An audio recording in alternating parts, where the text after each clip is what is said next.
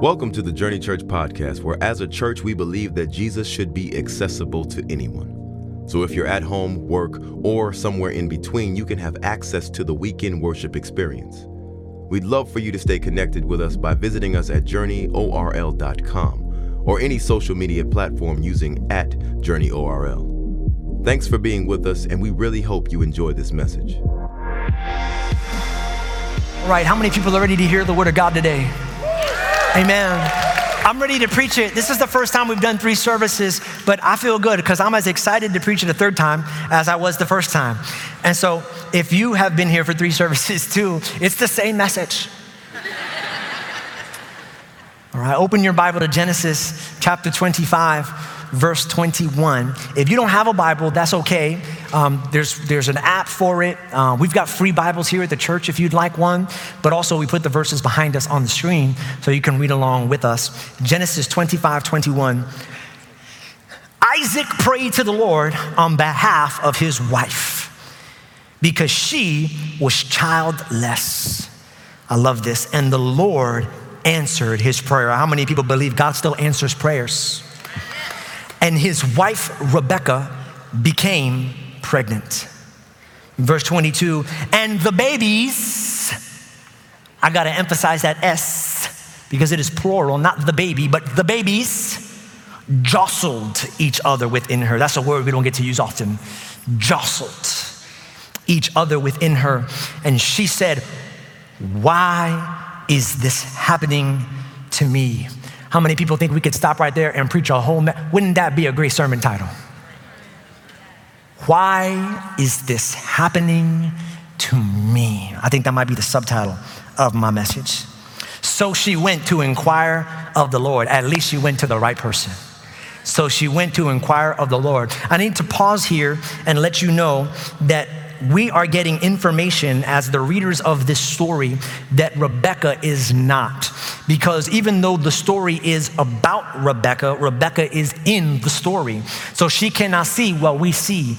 We have been apprised to this information that she is carrying twins because the style of writing that the author has taken for this portion of scripture is the third person omniscient narrator, which means that the narrator knows all things, but the person in the story only knows what they see. So the revelation that Rebecca has babies is not something that Rebecca knows, because at the time of her being pregnant, her carrying the baby, there were no such thing as sonograms.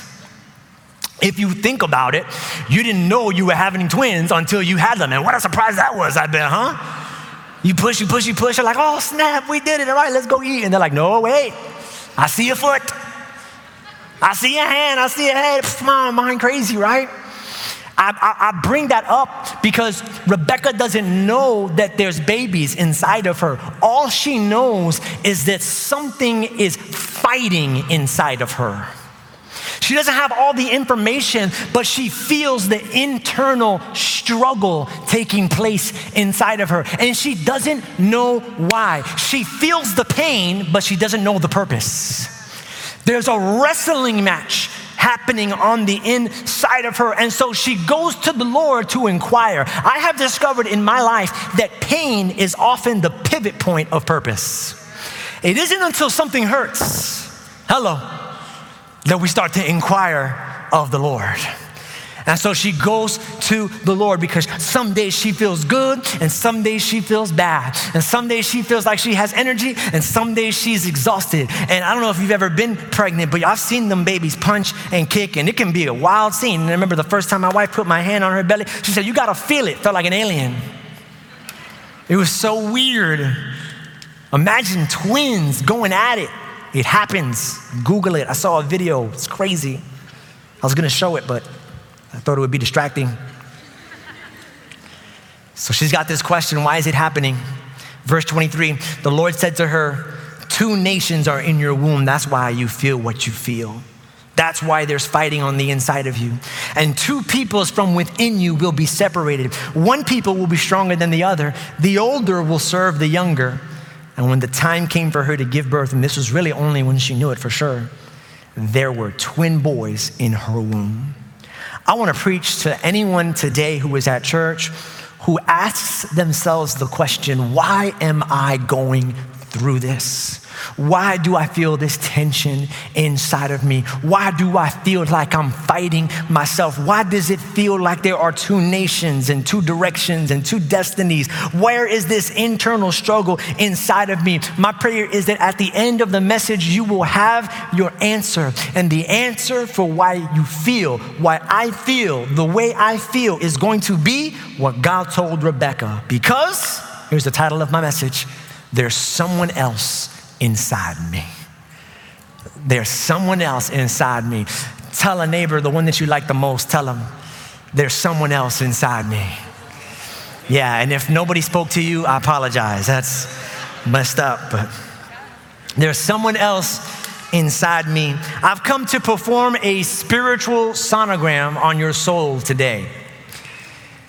And the results of the sonogram show that you are carrying twins. Yes, even you men, you are carrying twins. And they're identical twins. At least on the outside, they look the same. But on the inside, their nature is very different. I don't know how many people can tell where I'm going with this message, but there is someone inside me and they want abs. They really do. But the problem is, there's someone else inside me, and they want nachos. It's a problem. There's someone inside me, and they want to get to bed early because that's the responsible thing to do. You know?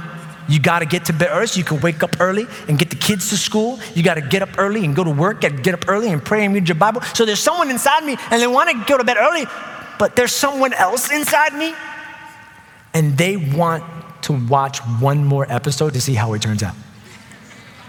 Like at least till the first season's done. Like, and then season 1 will get done tonight and then season 2 we'll go for that tomorrow night. I don't know if I'm preaching to anybody, but there's someone inside me and they love, or I should say they want to love people. But there's someone else inside me and they kind of want all people to go away. Not forever, just for like August. Like, so I'll come back in September. Maybe there's someone inside you who wants to stay sober, but there's someone else inside of you that could really use a drink right now.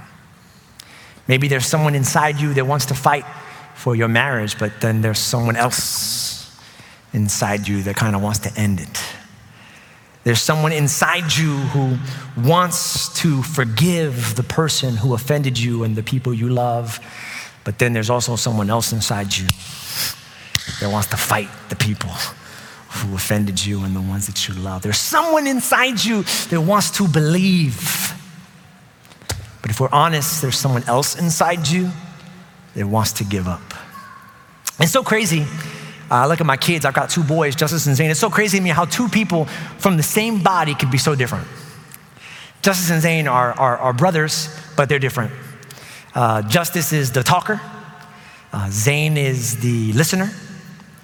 Justice is the saver.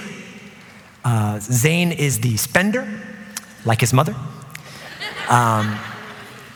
And sometimes their differences complement each other. Like, since Justice is a storyteller, a lot of times they'll come up with comics. And Justice will create the story of the comic, but Zane loves illustrating. So he'll draw the pictures for the comics. That's always cute when their weaknesses and their kind of come together and their strengths kind of meld. But more often than not, if we're being honest, their differences often lead to disagreements. Typically over 2 things, the Xbox and their bedroom. The Xbox, you can only play 1 game at a time.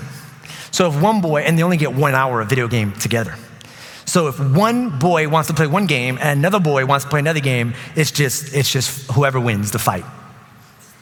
The fist fight. We let them hash it out. Whoever comes out on top gets to pick the game. Whoever draws blood first. Then there's the other thing. I'm kidding. I'm joking. The other thing they fight over is their room. Because sometimes one of them will want to play one game in the room and someone else will want to play another game in the room, or one will complain that they made the room messy and they made the room messy. And here's what I've noticed about my kids. They don't fight because they're different. They fight because two different people are trying to share the same thing. Which is why if you're a smart grandparent and you got two grandchildren, you always buy two versions of the same thing. So they don't fight each other. But your boy can't afford two Xboxes. And my house isn't big enough so they can each have their own room. Here's what I'm trying to tell you. The reason why you're fighting, the reason why you have that internal struggle, the reason why you feel up some days and down some days and okay some days and pessimistic other days and hopeful the other days is because you've got two people inside of you, but they're fighting to try and share the same mind. You got two people inside you, but they're fighting to share the same body. You got two people inside you, but they're fighting to share the same marriage. You got two people inside you, but they're fighting to share the same income. You got two people inside of you, and their natures are opposed to one another. So I'm preaching to anyone today who finds themselves at war within themselves. You might feel, this is you, if you feel maybe a little indecision in life, like you're not sure really what choice to make. And for a lot of us, it's not that it's because we don't know that there's two people inside of us. We know that there's two people inside of us. Like the cartoon, the angel and the devil. We're just not sure which one's talking right now. Because people, well, WWJD, what would Jesus do? Well, that's not always easy.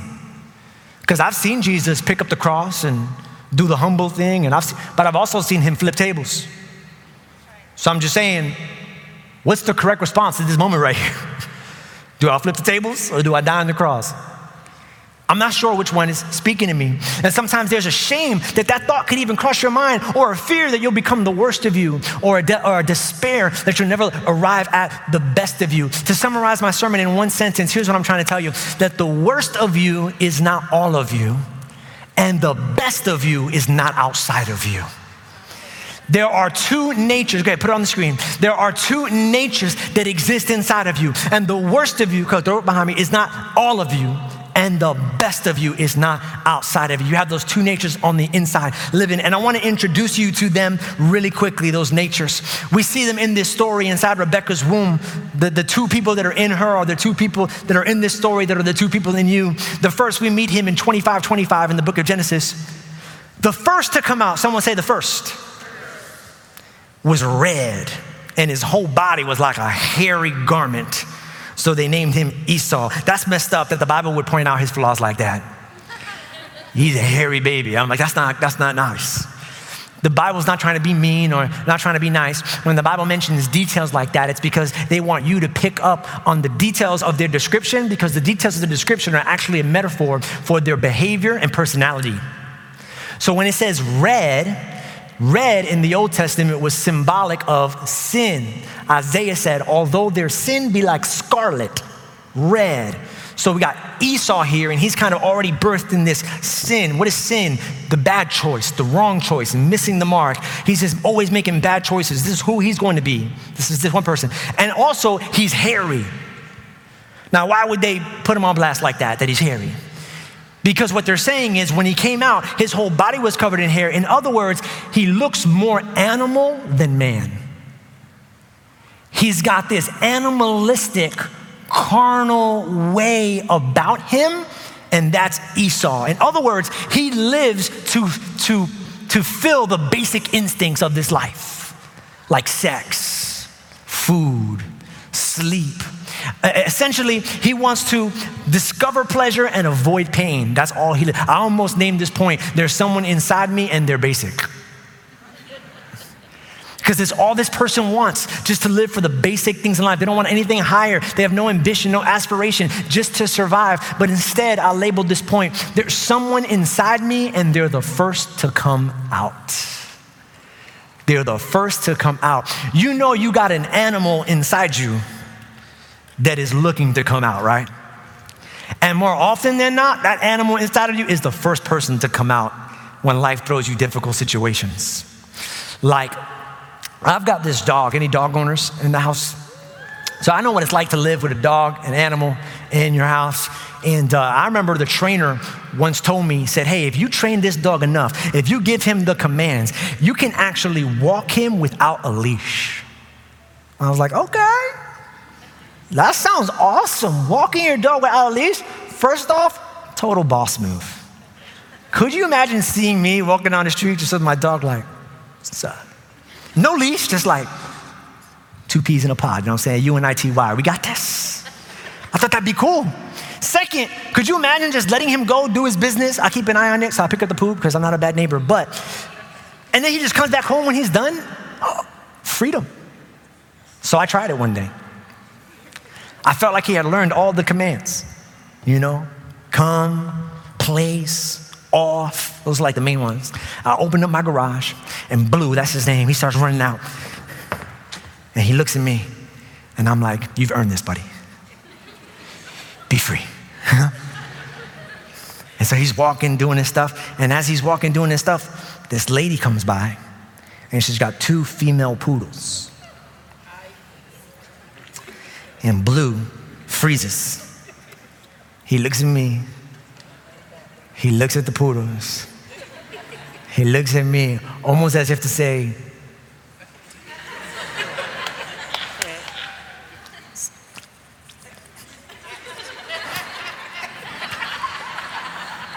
and I'll look at him almost as if to say, and he's like, and he books it towards this lady. I went inside after it was all done. Liz said, what's that noise? I said, it's the neighbor screaming. She yelled at the top of her lungs. Blue ran after these 2 poodles. I had to chase him. None of the commands worked. Place, off, stop, Jesus. None of them worked. And he's neutered, y'all. Like, I don't know how smart dogs are. I don't know what they know and what they don't know, but you can't tell me he don't know. You know what I'm saying? Like, he knows. Like, bro, you do not have the right tools for the job. You know what I'm saying? But he did not care.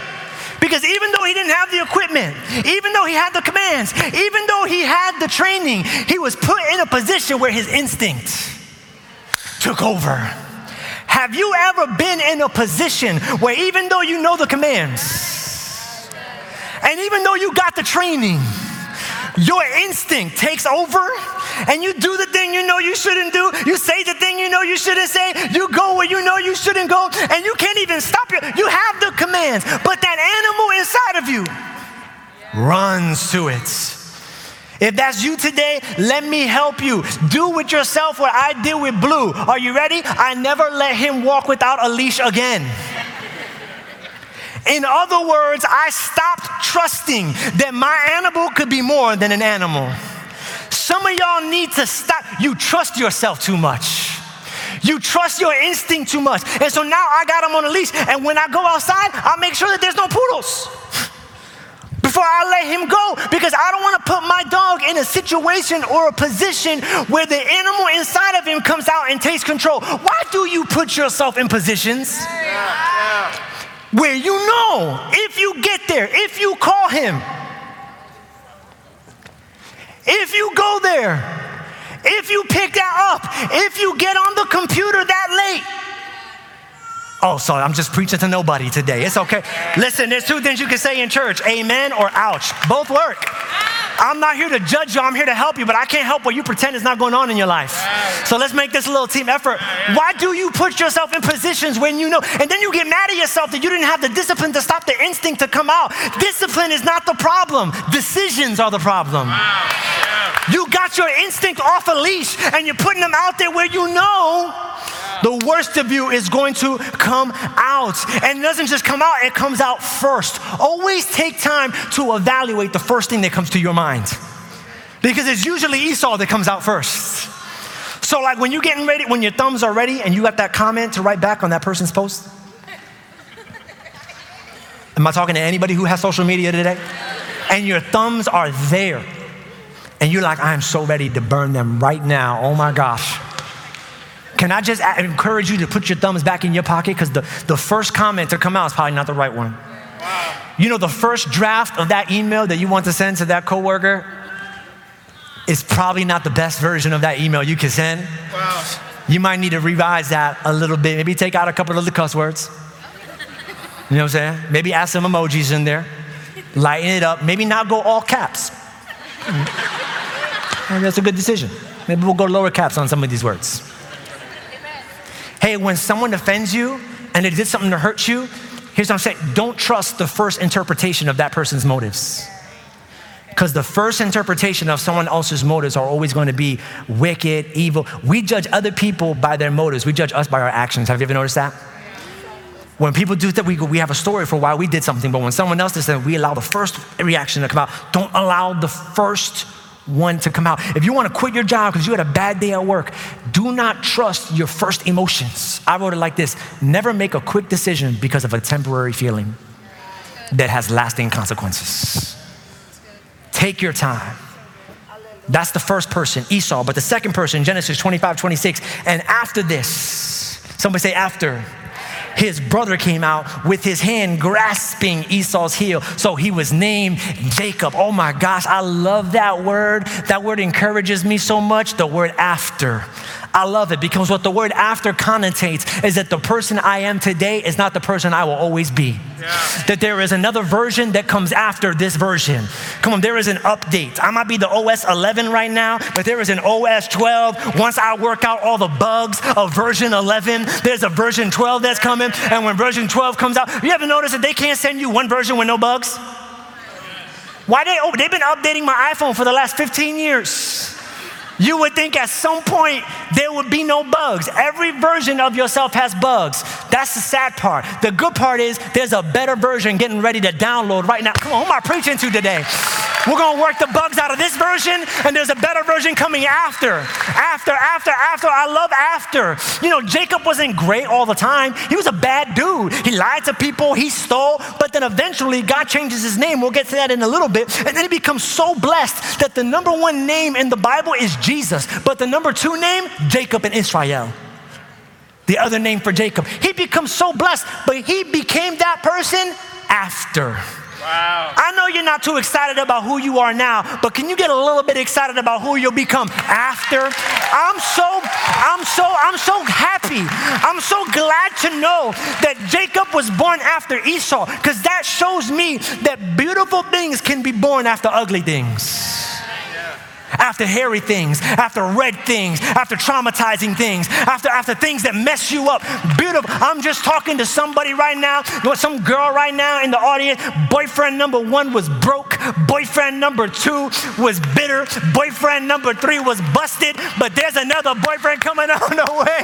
It's the one that comes after. And he don't got the other issues that everybody, he got some issues, but he's better. And he comes after. And the reason why you had to have boyfriend number 1 through 3 is because if you didn't have a bad one, you wouldn't be able to recognize a great one. When you meet them, you just think they're average. They're not average, they're better, but you don't know better unless you've been through worse. I got a lot of people to thank for me and Liz getting together.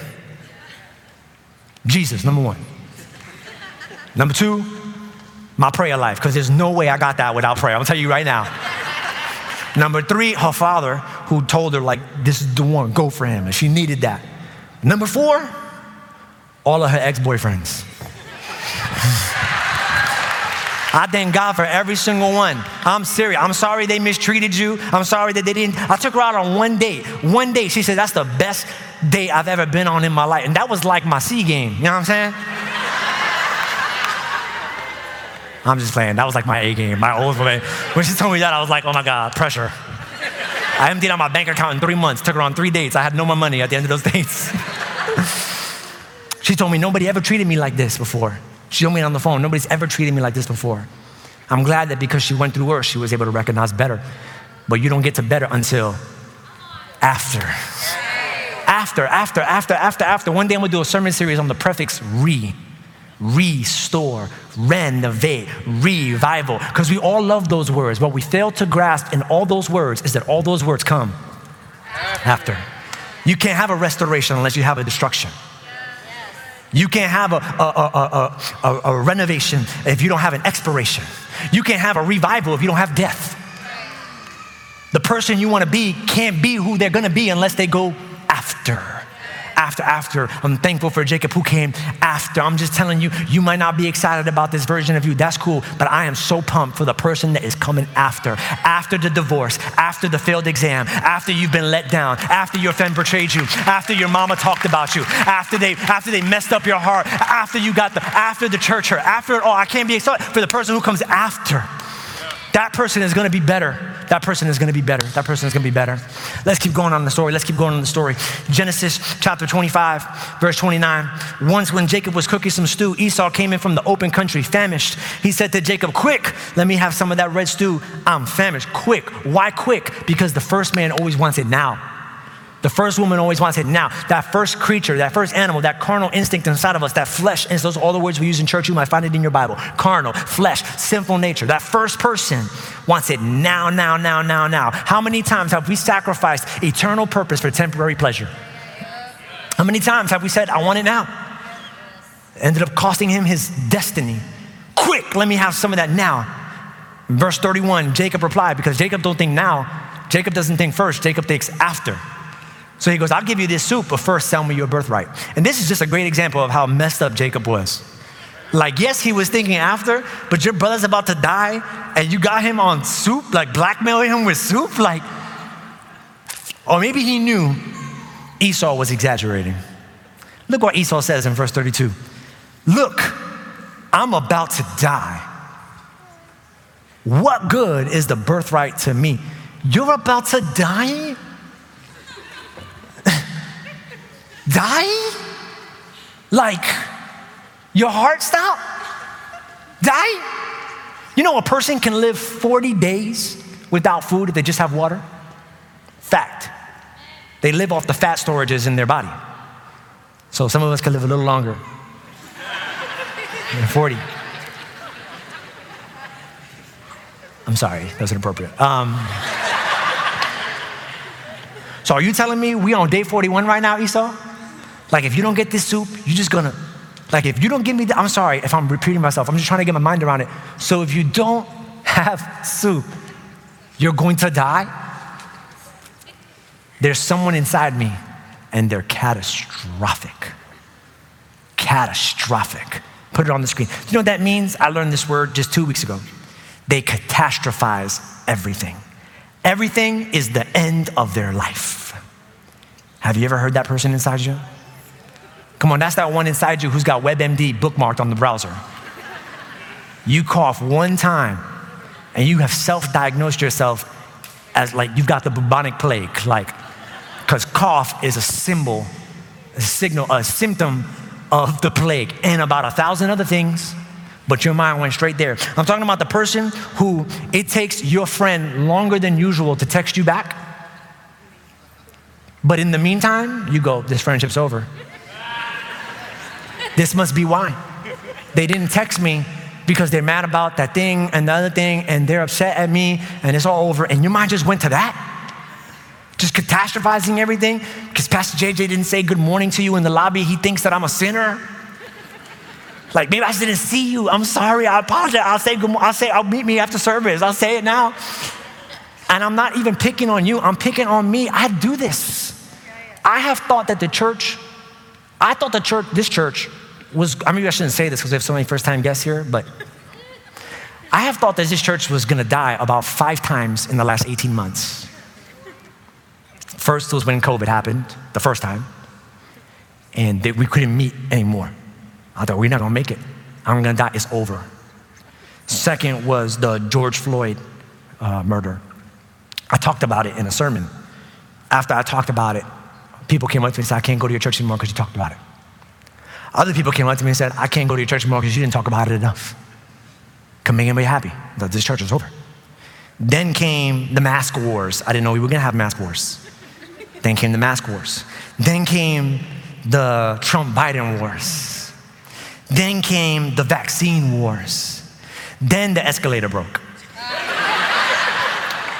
Now that sounds silly to you, but I swear to you, I was back there in the green room. Now you know where the green room is, so don't find me though. But I was back there in the green room, and because sometimes I love people, and sometimes, and I got the message. They said, oh, sorry, the escalator broke. And I'm looking at it, and I go, this is it.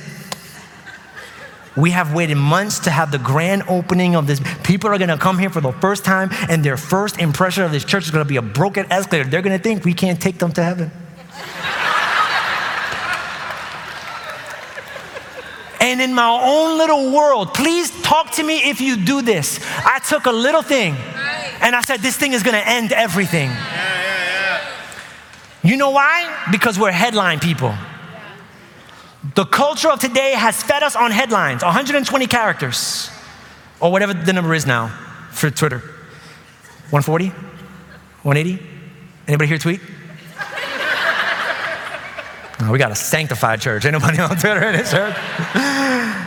Hell, I saw a headline the other day, popped up on my feed. It said, vaccine-resistant variant ready to upend the world. I thought, oh dang, I need to read this document. As a pastor, I got people's lives in my hands. I need to read this. So I took the time to read past the headline, which if we're honest, many of us don't do. So I jump into the story. You know what I found out? That the study that was done with the Chinese vaccine. I'm like, well, I don't live in China. 0.2% of the people who are sick with it now have it, 0.2%, which means that although it was resistant, it's not very contagious. And here's the last one that got me. At the end of the research, it said, but none of these findings have been peer reviewed. As if to say, but everything I just told you is like my guess. It's gonna upend the world. You know, that's why they call it headlines. Because it gets in your head, lives in your head, and redirects your whole life because of one line. I'm gonna tell you something, this is gonna sound preacher corny. You know what preacher corny is? Preacher corny is when we make it rhyme or we do something like that just to make a point even though we know it's corny. This is preacher corny, but this can set you free. Listen, write this down. You need to learn to replace the headlines with God lines. As I was back there, this week has been crazy for me. I had my toilet back up into my house. $10,000 to repair, the sewage coming out from the bottom. My AC started leaking 2 days ago, and my wife's car overheat transmission right when she pulled in today for church this morning. And that's just the physical stuff going on. I'm gonna tell you about the rest of the stuff. And I meant this with all of my heart. As I thought that I could hear the catastrophes coming, you know, in my mind. And then at the same time, a God line popped into my head when Jesus was talking to Peter. And he said, on this rock, he was talking about Jesus. He said, I will build my church, and the gates of hell shall not prevail. And what I did was I took all the headlines that were running back and forth through my mind, and I replaced it with the God line. And on this rock, the gates of hell will not prevail. This is why you need to be in your Bible, so you can replace some of those headlines with God lines. But he who is within me is greater than he who is in the world. But he who is for me is greater. No weapon formed against me shall prosper. I can do all things through Christ who gives me strength. I hear the world's lines, but I'm gonna replace the world's lines, the headlines, with the God lines, with the God lines, with the God lines. Worship team, you can come up. I got another point, but I'm gonna skip it. We will get to the end. I won't take too long. I wanna go. I say you got somebody in you who's catastrophic. Let me say this really quickly. Genesis 25:33. Here's what Jacob said. But Jacob said to Esau, swear to me first. So he swore an oath to him. Esau swore that he would give Jacob his birthright. And that's it. End of conversation. Next chapter. No contract. How many people know if you don't get it in writing? Not only that, but you're making a deal with someone whose name means carnal. Liar. Right? Like, why was he so? There's someone else inside me, and they're confident. He walked away from that negotiation like, oh, it's gonna happen, whether you honor your end of the bargain or not. And you know why I think he was confident? Because his mother, Rebecca, remembered the word that God gave her. She said, Jacob, you don't know this, but when you were in my belly, remember those mama stories that she gave you when you were in the belly? When you were in the belly, the Lord told me you was gonna be a preacher in my belly. When you were in my belly, Jacob, God told me that the older would serve the younger, that a nation would be risen out from you and your children, and they would rescue and save the whole world. Do you get it? Jacob was not confident in Esau. He was confident in the word and promises of God. He was able to walk away from the contract with his shoulders back and his head held. He was like, God already done said it, but this time if it goes to court, I got an argument too. Like, I got this worked out on every angle. My confidence doesn't come from others. My confidence comes from what God calls me to be. My confidence comes from his purpose over my life. My confidence comes from his promises in the word. I'm confident. That's another preacher corny, but I like to call it Godfident, because I'm not confident in any of my abilities or skills. I'm in who God says I am and who God says he is, most importantly. One last one, Genesis 32:24. So Jacob was left alone, and a man wrestled with him till daybreak. And when the man saw that he could not overpower him, he touched the socket of Jacob's hip. This is the first time you're listening to this story. The man that Jacob is fighting with is God. I told the other services, you got to be careful. Sometimes you think you're fighting a person, but you're really fighting God. God allowed that issue to come into your life so you can fight with him and what he wants to show you. Jacob's hip was wrenched so that he wrestled with the man. And then the man said, let me go, for it is daybreak. But Jacob replied, let me get those 3 volunteers that we asked before to come up. I will not let you go unless you bless me. And I can't help but notice how Esau would have responded in the same situation. Esau, remember Esau? He was the one who thought he was dying and gave up his birthright like that. Why? Because there's someone inside me and they want to give up. They want to give up on their job. They want to give up on their family. They want to give up on their kids. They want to give up on their church. They want to give up maybe even on God. That's what that Esau inside of you wants to do. To give up, lay down, surrender. I'm not going to overcome it. I'm dying. I got to give up. But good old Jacob said, I will not let you go. In other words, there's someone else inside of me and they won't let go. You ever been in a situation where you want to let go, but God doesn't let go of you? You ever try and stop coming to church, like if you grew up in church? You ever try and stop coming to church and then you turn on the radio and it's like Z88.3? You know what I'm saying? Like you go to Publix and the person behind the counter, even if they're not supposed to, they'd be like, God bless you. And you stop for a chicken sandwich and it ends up being Chick-fil-A. Has God ever pursued anyone here today? When you tried to get away? And he was just like, There's someone inside me and they won't let go. I want to give up, but I can't. I'm going to illustrate this really quickly because you have to catch it. They won't let go. They won't let go. Have you noticed? He wouldn't let go of God, but when he was born, the Bible says that he wouldn't let go of. Yeah, he had his heel, remember? And he wouldn't let go. And so let's illustrate this real quick. If you wouldn't mind, turn this way. Pick your leg up. He's going to need someone to help him balance because yeah, with the other hand here. Hold it with the other hand here. Awesome. And I want you to take this hand. I want you to put it on this guy. Yeah. And you want you to, all right. So you're Jacob, okay? You're Esau. And you're God. And now here is Jacob, and he is wrestling with the old him and the new him. And this is so many of our lives. We are caught in the tension between two people who live inside of us. And I love what the Bible says. Verse 27, the man asked him, how do we overcome this? The man asked him, what is your name? He said, Jacob, which really, God already knew what his name was. He just needed Jacob to tell him who he was. In other words, the process of transformation begins with confession. The ability to tell God who you are. He said Jacob because that was his name and it meant liar or deceiver. But for some of us, if we were to answer that question, the name would be scared. I'm scared. Who are you? Lonely. Who are you? Afraid. Who are you? Addicted. Who are you? Broken. Who are you? Empty. Who are you? Catastrophic. Who are you? Depressed. Who are you? Bipolar. I've got things in me. But I love what God says next in verse 28. Then the man said, your name will no longer be lonely. Your name will no longer be scared. Your name will no longer be broken. Your name will no longer be anxious. Your name will no longer be divorcee. Your name will no longer be forgotten. Your name will no longer be empty. Your name will no longer be sinner. Your name will no longer be liar. Your name will no longer be porn addict. Your name will no longer, but Israel. Israel, because you have struggled with God and you have struggled with men and have overcome. Now, if he's, two things real quick, he's blessing the wrestling match.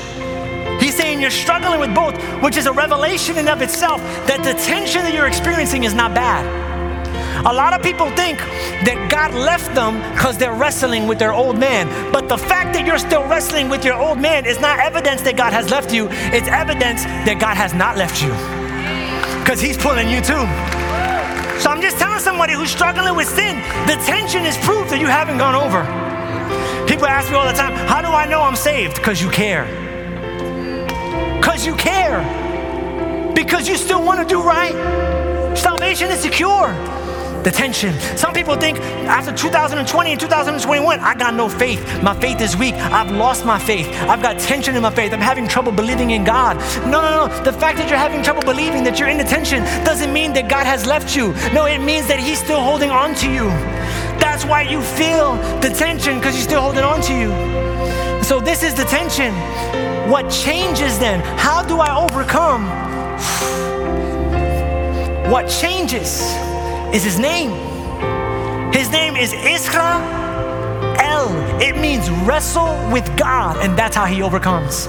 Now notice he's wrestling with man and God, but God doesn't call him he who wrestles with man and God. If that was the case, his name would have been something like Israel Adam El, because Adam or Adam means man and El means God. So his name would have been Israel Adam El.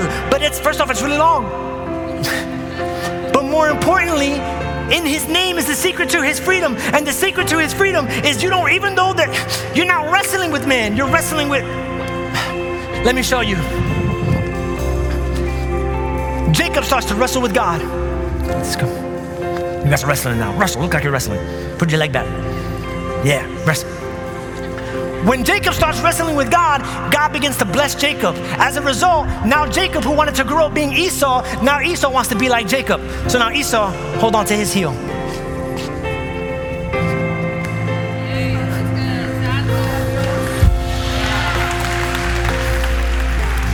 Here's the revelation. What changes is not the tension. I'm still being pulled in two directions. What changes is not the tension. What changes is your attention. Please catch this. In this scenario, Jacob is wrestling with God, but this old man is still here holding on, trying to pull him back. But now Jacob can say, I'm fighting you, but I'm not focused on you. I'm not wrestling with the old man anymore. I'm wrestling with the new man that God is calling me to be. In other words, the strategy for fighting has changed. I'm still sick, but I'm not wrestling my sickness. I'm wrestling in prayer, and I'm wrestling in worship, and I'm coming to God. God, you've got the answer. God, you can do it. I got a son and a daughter, and they're not serving God, but I'm not wrestling with my son and daughter. I'm wrestling with you, Jesus. My eyes are on you. Father, you can bring them back home. You can restore them. You can send my home. My marriage is in shambles, but I'm not wrestling my husband. I'm wrestling with you, God. Change my heart. Fix my soul. My eyes are on you. My eyes are on you. I lift my eyes up to the hills. Where does my help come from? My help comes from the Lord, the maker of heaven and earth, the Redeemer, the healer, the curse breaker, the generation shifter. My eyes are on him. I'm not looking back any longer. I'm not looking back any longer. Stay standing, stay standing, stay standing. I'm not saying that this person goes away. I'm saying they don't deserve your attention anymore. That problem, that issue, that struggle, you don't fight it by fighting it. Boom! You fight it by wrestling God. God, I got this illness in my body. The doctors can't do nothing. The medicine can't do nothing. The vaccine can't do nothing. Lord, Would you be the one to do the miracle right now? Would you be the one to set us free? Would you be the one to rescue this nation? Would you be the one to bring an end to the pandemic? Would you be the one to bring an end to disease? I'm wrestling with you right now, Lord. God, we got racism in our country. Would you be the one to bring equity? Would you be the one to get one brother to treat his brother well, one sister to treat his sister well? I'm wrestling with you. I'm wrestling with you now. Thank y'all so much. You can go. Stay standing as we close. I'm not wrestling with them anymore. I'm wrestling with you now, God. And now it's not you holding on to the old man anymore. It's him holding on to you. But if you wrestle with God long enough, something has to break. Something has to break. Something has to break. So if you're in this room right now and you're ready for something to break, you need Jesus in your heart. You need Jesus in your life. When I count to 3, I want you to raise your hand, and then we're gonna get into a worship moment right after this. And that worship moment is not gonna just be just singing. This is the 12 o'clock, so you can leave when you leave, but I think we're gonna go to a moment of worship right now, where we just hold on to God and say, there are things in my life I can't do without you. I need you to do it right now. Would you do it? That's what worship is. But if you're in this room and you don't have a relationship with God, and you're a guest, or maybe you've been coming for a long time, but you just feel now's the time to turn to God. That's what the word repent means in the Bible. It means to turn. I still got this old person hanging on to me, these old desires, this animal instinct, but I'm turning from that, and I'm turning to you, God, and giving you my attention. That's you all over this place. On the count of 3, I want you to raise your right hand as a signal. I'm ready. I need Jesus. You don't got to do this, but just go ahead and lift it up. On the count of 3, all over this place. 1, 2, 3. If you need Jesus, raise your hand. Raise your hand right now. I see your hand raised. Come on. I see your hand raised. I see your hand raised. I see your hand raised all the way in the back. I see your hand raised. I see your hand raised. Father, we love you. We thank you. If you raise your hand, I want you to repeat after me right now. Dear Jesus, I thank you for who you are. Come on, say, thank you, Lord. I pray right now that you would help me turn right now from the old me to the new me. That you would help me right now start a new life in you. In Jesus' name I pray. I am ready to turn. Amen and amen. Come on now, put your hands together. All right, now get ready, get ready. If you feel comfortable, would you lift your hands right now to God and begin to wrestle that old man right now. Just begin to wrestle right now.